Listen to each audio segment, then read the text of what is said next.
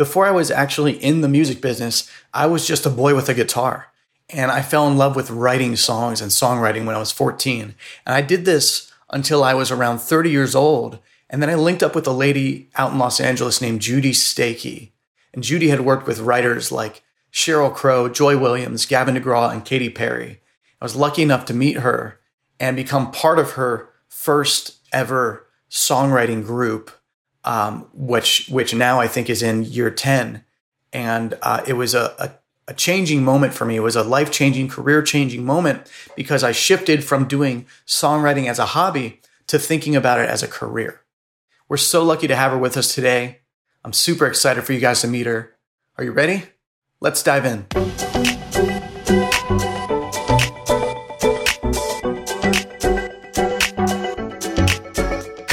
Welcome to the License Your Music podcast, where I'm here to give you all the tools you need to license your music to TV, film, ads, trailers, video games, and more so that you can earn passive income and obtain creative freedom doing something that you love. I'm your host, Jody Friedman. Thank you so much for stopping by today to listen either on Apple or Spotify, or if you're watching with me here on YouTube. I so appreciate you taking time out of your busy schedule to be here with us today. We've got a great show ahead of us today, a very special guest coming on board with us, and we're going to talk with her about songwriting. First, if you haven't been by our website at licenseyourmusic.com, please come by. We've got all sorts of offerings on there. We've also got a ton of free stuff that we're constantly giving away, like free guides on how to get your music heard by music supervisors or simple steps to get your music on TV.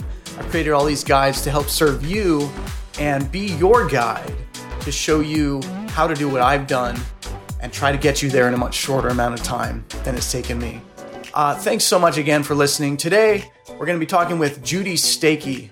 Judy Stakey is leading the new age of music. An author, speaker, and advisor, Judy encourages artists and songwriters to define their perspective and share a powerful creative message.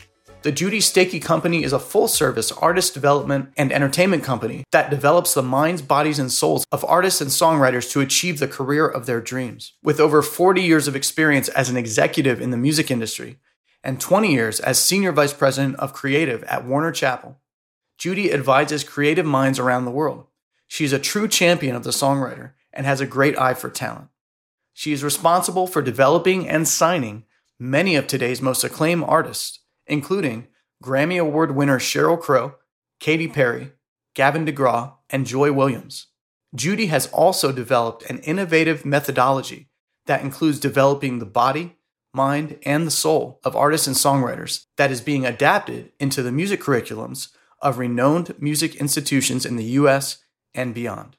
Judy, we're so happy to have you. Thank you for doing this. You're welcome. Most welcome. Judy, tell us more. Most of my listeners for my podcast, they're artists, they're songwriters, they're producers, they're composers. It's a wild assortment of people, publishers, managers, labels. I'd love to hear more about your journey going back to before you were at Warner Chappell. Take us through your journey. Okay. Well, you caught me at a good time because I actually just wrote a book and my memoir of my career. So this is very much planted in my head. I came out of the womb singing and dancing, as my mother said, and followed music. It was everything to me. And I graduated from USC with a degree in music and got out of college. And as I say, there was no internet. And my parents did not, they were supportive, but they didn't have the connections. And I thought, what the hell am I going to do? And, by the, Irish luck here, I met a woman who came out from New York to be in the music business. And I was like, there's a place to go. There's an actual music business, So I followed her and started working at Arista Music under the tutelage of Billy Michelle, rest in peace, who was an amazing music publisher and one of my early mentors who really taught me about developing songwriters and what songwriters did and how to listen to a song and everything in between. Yeah. And so I started as a secretary for Billy and worked my way up to what they called a general professional manager. But really, no matter what my title was in the music industry, I was called a song plugger. That's what I did. Yeah. What I was taught to do was to find songs, listen to songs, develop songwriters and songs in order for them to be great. And then I would take those songs and plug them into projects, hence a song plugger. So if Faith Hill's looking for a song and Joe Schmo had a song, then I would take that and then go pitch it to Faith. And when she cut it, we'd all make money. Yeah. So I spent 7 years at Arista Music, which of course was part of Arista Records, part of the Clive Davis reign. And it was really special because it was a very small company. And so there was a community there, and it was very small, and everybody was so reachable. Yeah. So I spent 7 years there. I got to work with the Henry Mancini catalog. I got to work with the Chinny Chap catalog, which was Mike Chapman and Nicky Chin, who were very, very famous for bands like Spider and Suzi Quatro. They wrote hits for Pat Benatar and Tina Turner, and were just amazing. And then it got a little small for me. And so wanting to grow and keep developing myself, I then went over to Screen Gems Music, which was part of the Capitol EMI family. And I worked there for 3 years. And as much as Arista was, to me, my business degree, so to speak. Sure. So learning what BMI and ASCAP were and what a song was, and, all the different departments of a record company, and, just all the different players. When I got to Screen Gems, it was, I got to really put all of that knowledge into practice. And I signed writers, and I signed Scott Cutler, who we had a nice Grammy nomination with Piano in the Dark for Brenda Russell that year. I signed Rick Knowles, who was coming off of, he wrote with Belinda Carlisle, the song Heaven is a Place on Earth. He was just coming off of Stevie Nicks' album and went on, of course, to write things for Madonna and Dido and so forth. Yeah. And I signed a writer named Jennifer Kimball, who had a big hit with I Swear, with John Michael Montgomery and, it wasn't the Baxter. All for One. All for One. Thank you. All for One. So it was great because our songwriters would come in and I got to be in the studio, which I had never been before. I never got to see the writing process. The other great thing about Screen Gems, it housed the catalog of the old Brill building. So I found myself at the age of 27 being in charge of Carole King, Jerry Goffin, Barry Mann, and Cynthia Weil. With no cell phones around to take pictures of, it's like, unless you were at an award show back then, I have no pictures of anything.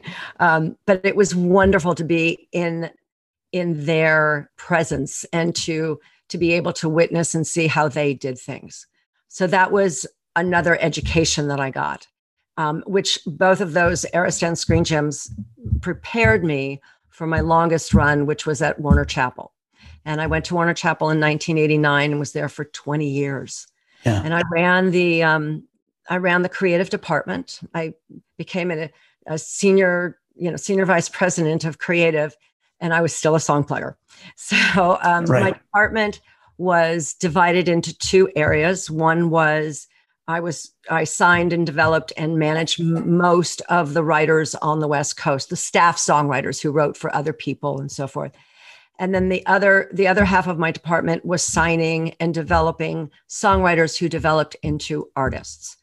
So on the songwriting front, I signed, oh my gosh, the list goes on. John Shanks, Jamie Houston, Matthew Gerard, Julian Bonetta, Kevin Kadish, so forth and so on. And then on the artist side, I signed Sheryl Crow and Jewel and Michelle Branch and Katy Perry and Joy Williams, a lot of girls.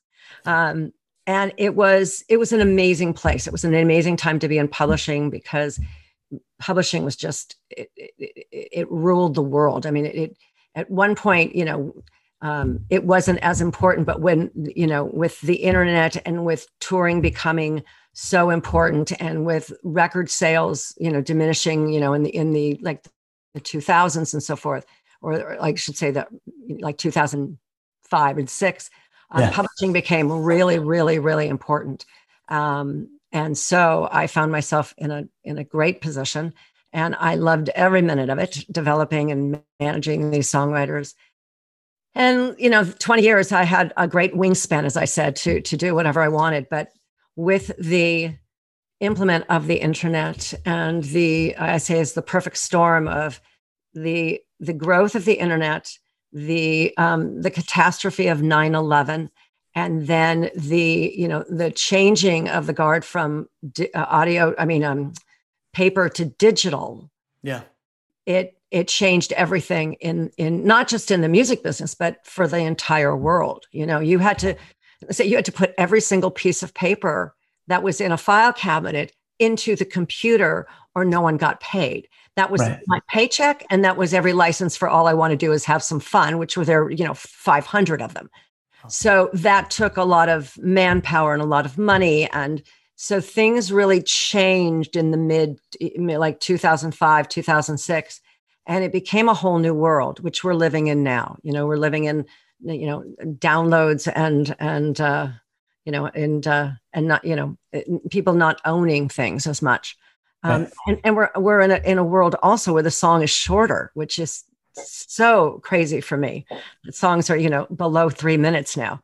But it allowed me to really, to give time and thought to what I really wanted to do. And I decided to leave the corporate life. And I left in 2009 and started my own business, mainly because what I am really passionate about and have been passionate about the whole time was the development part, was developing the songwriter. I loved being with the songwriter and trying and figuring out with them how, what do you want to write about? How do you do this? What's your perspective? Who would be good to put with you? And I think that I believe this wholeheartedly, that is what is so important. I mean, I think that, how do you market yourself and how you get cuts and, all of the other is really important also, but you can't have that until you know how to write a great song. Yeah. You can't have the career until you're great at what you do. I mean, even if you want to bake cakes for a living, until you learn how to bake a great cake, you're not going to be able to sell it.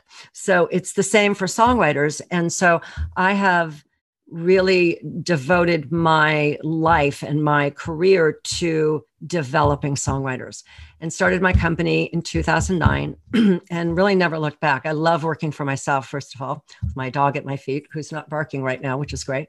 And I do that by one-on-one consultations. I provide song critiques, which I think are the most important of what I do, because having a mirror in front of you is so important in the development process. If you're trying to do this all alone without somebody going, I'm sorry, you got too much sugar in there. It's like, again, I go back to the cake analogy, but you need a taste tester in there. So I provide song critiques. I provide week-long retreats where I take writers away from their duties and their everyday life and what they have, what they think their life should be. And I teach them my methodology, which is something that I have come up with. And I give them, I give them a really good foundation to build their career on. Yeah. So that's kind of it in a nutshell. Well, 100%. And, in the intro to the episode, I talked about how it was a life-changing and career-changing shift for me when I went to, I think it was your first class. Maybe one of the early ones. Yeah, it was at your house back in like 10 years ago now. And until that time, I've loved songwriting, but I was writing as a hobby. And it was a moment for me where I thought, okay, this is a career and I need to think differently about this. And you taught me that. And yes, you hold a dear place in my heart, and you're such an amazing woman and an amazing teacher. And I think that anybody who's going through this, learning to write, would gain incredible value from working with you. And I'm just happy to have you on here. So, well, it gives me such joy to see, the students that I've had go on and have amazing careers, so you use that as a platform to build upon. And that's, it's what I do is I want to lay a foundation so that you can build a great career. So good on you. Well, thank you. Let's talk about some of the common challenges that you find songwriters have. My methodology is based on two questions. And the first question is, what is a song? And I define the song as being the integration of your voice, your lyrics, and your melody. And if you're going to develop those, if you're going to have to develop those for the rest of your life, then you're going to have to develop your body, mind, and soul. And I just back up. The second question is, how do you develop? Which is you develop by your body, mind, and soul. So it's those 6 tools, the voice, the lyric, and the mind, the body, mind, and soul, that if you look at your life through that filter, then you can really hone in on what you need to work on. So your voice doesn't exist without your body. So if your body is not in shape, and I don't mean, being Mr. Universe, I mean being healthy, having good sleep, good diet, good exercise, so that when you show up to a co-writing, a co-write session, that you are prepared, that you can last the whole day, that you are not, I only had 2 hours of sleep last night and I didn't have anything to eat this morning. It's like, you're no good to me, at all. So it's being aware of what you have to put in place. And I think the challenges for most writers is looking at their life as a business, as a career. I mean, I get a lot of writers who show up and go, well, I wrote poetry in high school and I play a little guitar and I sing and I want to be an artist and I want to be a songwriter. And it's like, there's a lot more to it. It is not for the faint of heart. Songwriting is not. There's a lot of work to be put into it. And I think that's one of the challenges. All right. The other challenge I see from a lot of writers is having their own perspective on things. It's very easy to repeat what has been said. Your perspective is what you think about love, not what everybody. Love is a subject, love stinks is a perspective, let's say. So I one of the examples I use is I had a client who was having trouble with lyrics, and I said to him, I thought you had a really bad breakup, which of course, you'd think you'd get 20 songs out of a bad breakup. And he got a little upset and he was like, my relationship is like a big ball of string in the corner over there. And if I start unraveling it, it's going to go everywhere. And I'm not ready for that. And I said, well, there's your song right there. There's your lyrics. So it's not listening to themselves, because I think that's one of my techniques is I ask a lot of questions. And when someone brings me a song, it's like, don't look at the lyrics. Just tell me why you wrote it. Tell me what motivated you. And I sit there and I will write down what they're saying to me. And then I'll show it to them and go, here's your lyric right here. Listen to the way you talk. Listen to what you believe. Listen to your perspective. But it's turning the table so that they look more about themselves than outside of themselves. What would you say would be the difference between a great song and a hit song? Marketing. Yeah. No, that's a fair answer. I like that. Yeah. There are a lot of great songs out there that I have on my playlist that have never been hits, but they are great songs. And I have this playlist that I play at my retreats, and anybody can go on Spotify and sign up for it. It's Judy's Favorites. And a lot of people are like, oh my God, that song's amazing. I never knew that song. I'm like, yeah, well, there's a lot of great songs out there. So I think I really do think that's the difference. Let's talk about co-writing and collaborations. What are your thoughts on that process for songwriters? Well, I think it takes a village to raise a child. And I think that, to try and do it on your own it's noble. And there are writers out there. Diane Warren is one of them who does not co-write a lot. It's been, maybe a handful that she has co-written with. And that's from the very beginning. But for most of us out there, it's much easier to have somebody in the room who it will be a mirror, who can say, I'm not sure if that's the greatest. Let's keep going. Let's try harder. Let's do something different. It's just an easier process. And I think more fun. I mean, when you come to my retreats, you co-write every day with 2 different people. I like co-writes in 3s, because then it's not just yes or no. There's always, a third one that can break the tie. Yeah. And it's quicker. It's much quicker. Yeah. And you mentioned or we should touch on, I think, how your words matter in a session when you're doing a co-write. With the words you'd say instead of saying, oh, I don't like that. No, let's keep going. Let's keep searching, because it's a creative conversation. Yeah. Absolutely. And the way you treat people is very, very important. Yeah. I don't do it as much, but at Warner Chappell, I was, setting up my writers with other co-writers all the time. And it, it didn't really matter, if they were young or they were old or whatever. It's like, if they were really talented and they were a kind person, didn't matter. Franny Goldie, who wrote, I mean, she's had hit after hit after hit after hit. She wrote, well, the ones I'm going to tell you she wrote with the person. But when I called her and said, I want you to write with Casey Livingston, who's brand new writer, just graduated from USC. I played her stuff and she said, this girl's good. I said, yeah, she's a lovely person. They got together and wrote Stick With You for the Pussycat Dolls.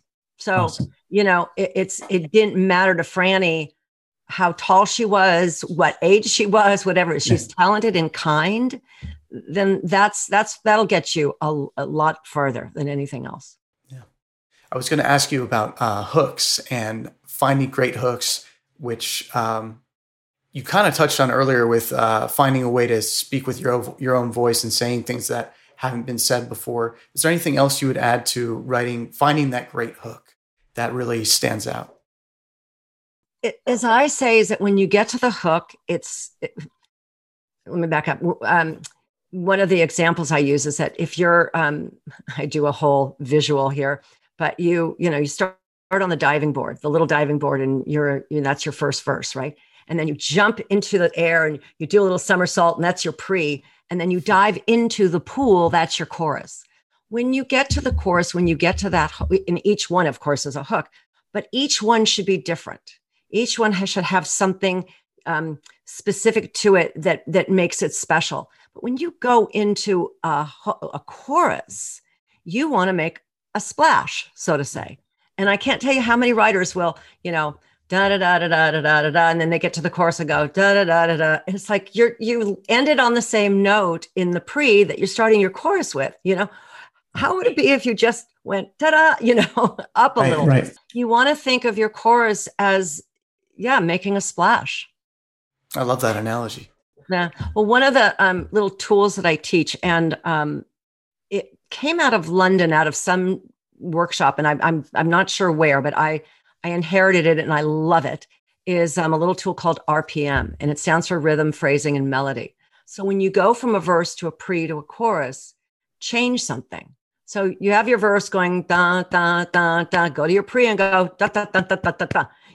Change something. So change the rhythm, the phrasing, and the melody. So each one stands out. Okay, let's talk about the songwriting process across genres. Would you say there's any difference when you're writing for hip hop versus country versus rock versus pop? Yes. I mean, oh boy. It's a loaded question. I know. I'm not in hip hop rooms as much. Okay. I know that they will use a lot of teams. They will use a lot of people, they'll use, it's more track oriented. There's much more spoken word kind of lyrics. Okay. Not as much maybe melody, where in country music, you're writing from 9 to 3, and that's it, and it's on a guitar and the track is done later. Maybe, I'm not saying for every country song, because there's definitely country now that combines with hip hop. And pop music is, everything's shorter these days. So there are definite distinctions. And I think that you have to know those distinctions when you get into it. I'm a huge Olivia Rodrigo fan, and I will admit that I became a fan before Driver's License came out, because I heard her song All I Want on the radio and went, who is this girl? So I was listening to the full album last week and I got done with it, and it's really good. I mean, her songs are really good. Her lyrics are good, but there was something I felt a little cheated, because all the songs were short. Half of the songs are less than 3 minutes. They're like 2:45. And it's like, just when you're getting into a song, it's like, it stops, Oh yeah. So, but that's pop music, people aren't writing bridges as much, which I miss. And country music to me has taken over where pop kind of has left off. Well, tell us more about your workshops and retreats, and how can people who are listening find them? Well, you can go to judystakey.com. JudyStakeyRetreats.com is the retreat website. I just love these retreats. I really do. And I've missed them because the last one I did was the week before we shut down. I was in Nashville, flew home, and then it was done. Oh, wow. Yeah, it was nice not flying around for a year, but I've just started them up. I have my first one in August in Nashville, and then one in California at the end of August. And then I'll be going back to Nashville in October.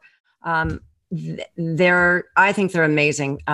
You come away for a week and you have 5 days. Well, really, you arrive the first day and you leave on the last day. But those 3 days in between, I take you through my methodology. And so every day we're working on the body, the voice, the lyrics, the mind, the soul, the melody. And each day is you focus on a different topic. Yes, thank you very much. No coffee. I'm off coffee. I needed it today. Each day focuses on a different area. We start with yoga in the morning. The food is very healthy and very healing on the body. In the morning, we do workshops until 1 o'clock, and then we have lunch. And then in the afternoons, you co-write with me going around to all the different groups and critiquing right there on the spot. Yeah. So that you don't get done with your song and then find out that you missed something. And then in the evening, everybody performs the song that they wrote that day. It's, like I said, it's geared towards my methodology. So we spend every day, there are exercises toward the voice, there's exercise toward the mind, there's exercises toward the soul. And it's a very bonding experience because a lot of writers out there they do it by themselves. They do it in their own city. They only have maybe a few co-writers. And then they come and all of a sudden they have brothers and sisters, a couple dozen of them. And for life, it's really interesting to see how these writers help each other. And, somebody's going to Nashville. It's like, I need a couch. It's like 3 people are like, you can stay with me. You can stay with me. And people are writing over Zoom. And it's a beautiful experience. And it's me. I may Skype in somebody on the last day to do a little talk. But you're with me the whole time because I believe that this is the kind of retreat that you go to set the foundation. And even if you've set a foundation for yourself, there's some holes in it that you need filled. Oh, I was just thinking I need a refresher. I need to sign up for one of these. Alumni. There's the alumni one in October. And the alumni is once you've taken the first one, you still have to apply. But when you've taken one of my first retreats, you then come back and there's not a lot. I've taught you everything you need to teach as far as the foundation. Now it's about practice. Yeah. Now it's about, every day there's an assignment. And I bring in somebody who is giving the assignment. So an A&R person says, I'm looking for this, so write me songs. And so 6 people write songs for it. 6 groups write songs for it. Yeah. And how about the recording process? Do you do any recording while in Nashville? Or we do. It's harder because you have people there who are not, at the first one, you don't. I record all the songs when you're performing them that night. And the alumni, yes, you produce the songs as you're writing them. Amazing. Yeah, I think I'm there. Yay. Yeah, that'd be great. All my questions you answered and then some, and I think there's just so much to learn from you. So for anybody listening, Judy Stakee, JudyStakee, and you can find her online and find her retreats and her website. And thank you so much. You're welcome. Jody, good to see you. I hope to see you soon. Thank you so much for listening. I hope you learned something new today that will help you in your career, whether you're a songwriter or a producer or a composer. A lot of great insight into that world. And thank you for tuning in. If you're listening on Apple Music or Spotify, please leave us a review. And if you're watching here on YouTube, don't forget to subscribe or leave us a comment. Let us know what you thought of the show. And come by our website at licenseyourmusic.com. Pick up your free guide. Right now, it's 4 simple steps to get your music on TV. I've got all sorts of stuff on the site. Come by the site, licenseyourmusic.com. Click on training. Follow us on Instagram or Facebook at License Your Music. And keep making great music. Keep writing great songs. It all starts with the song. Thank you so much for tuning in. Stay cool. Peace.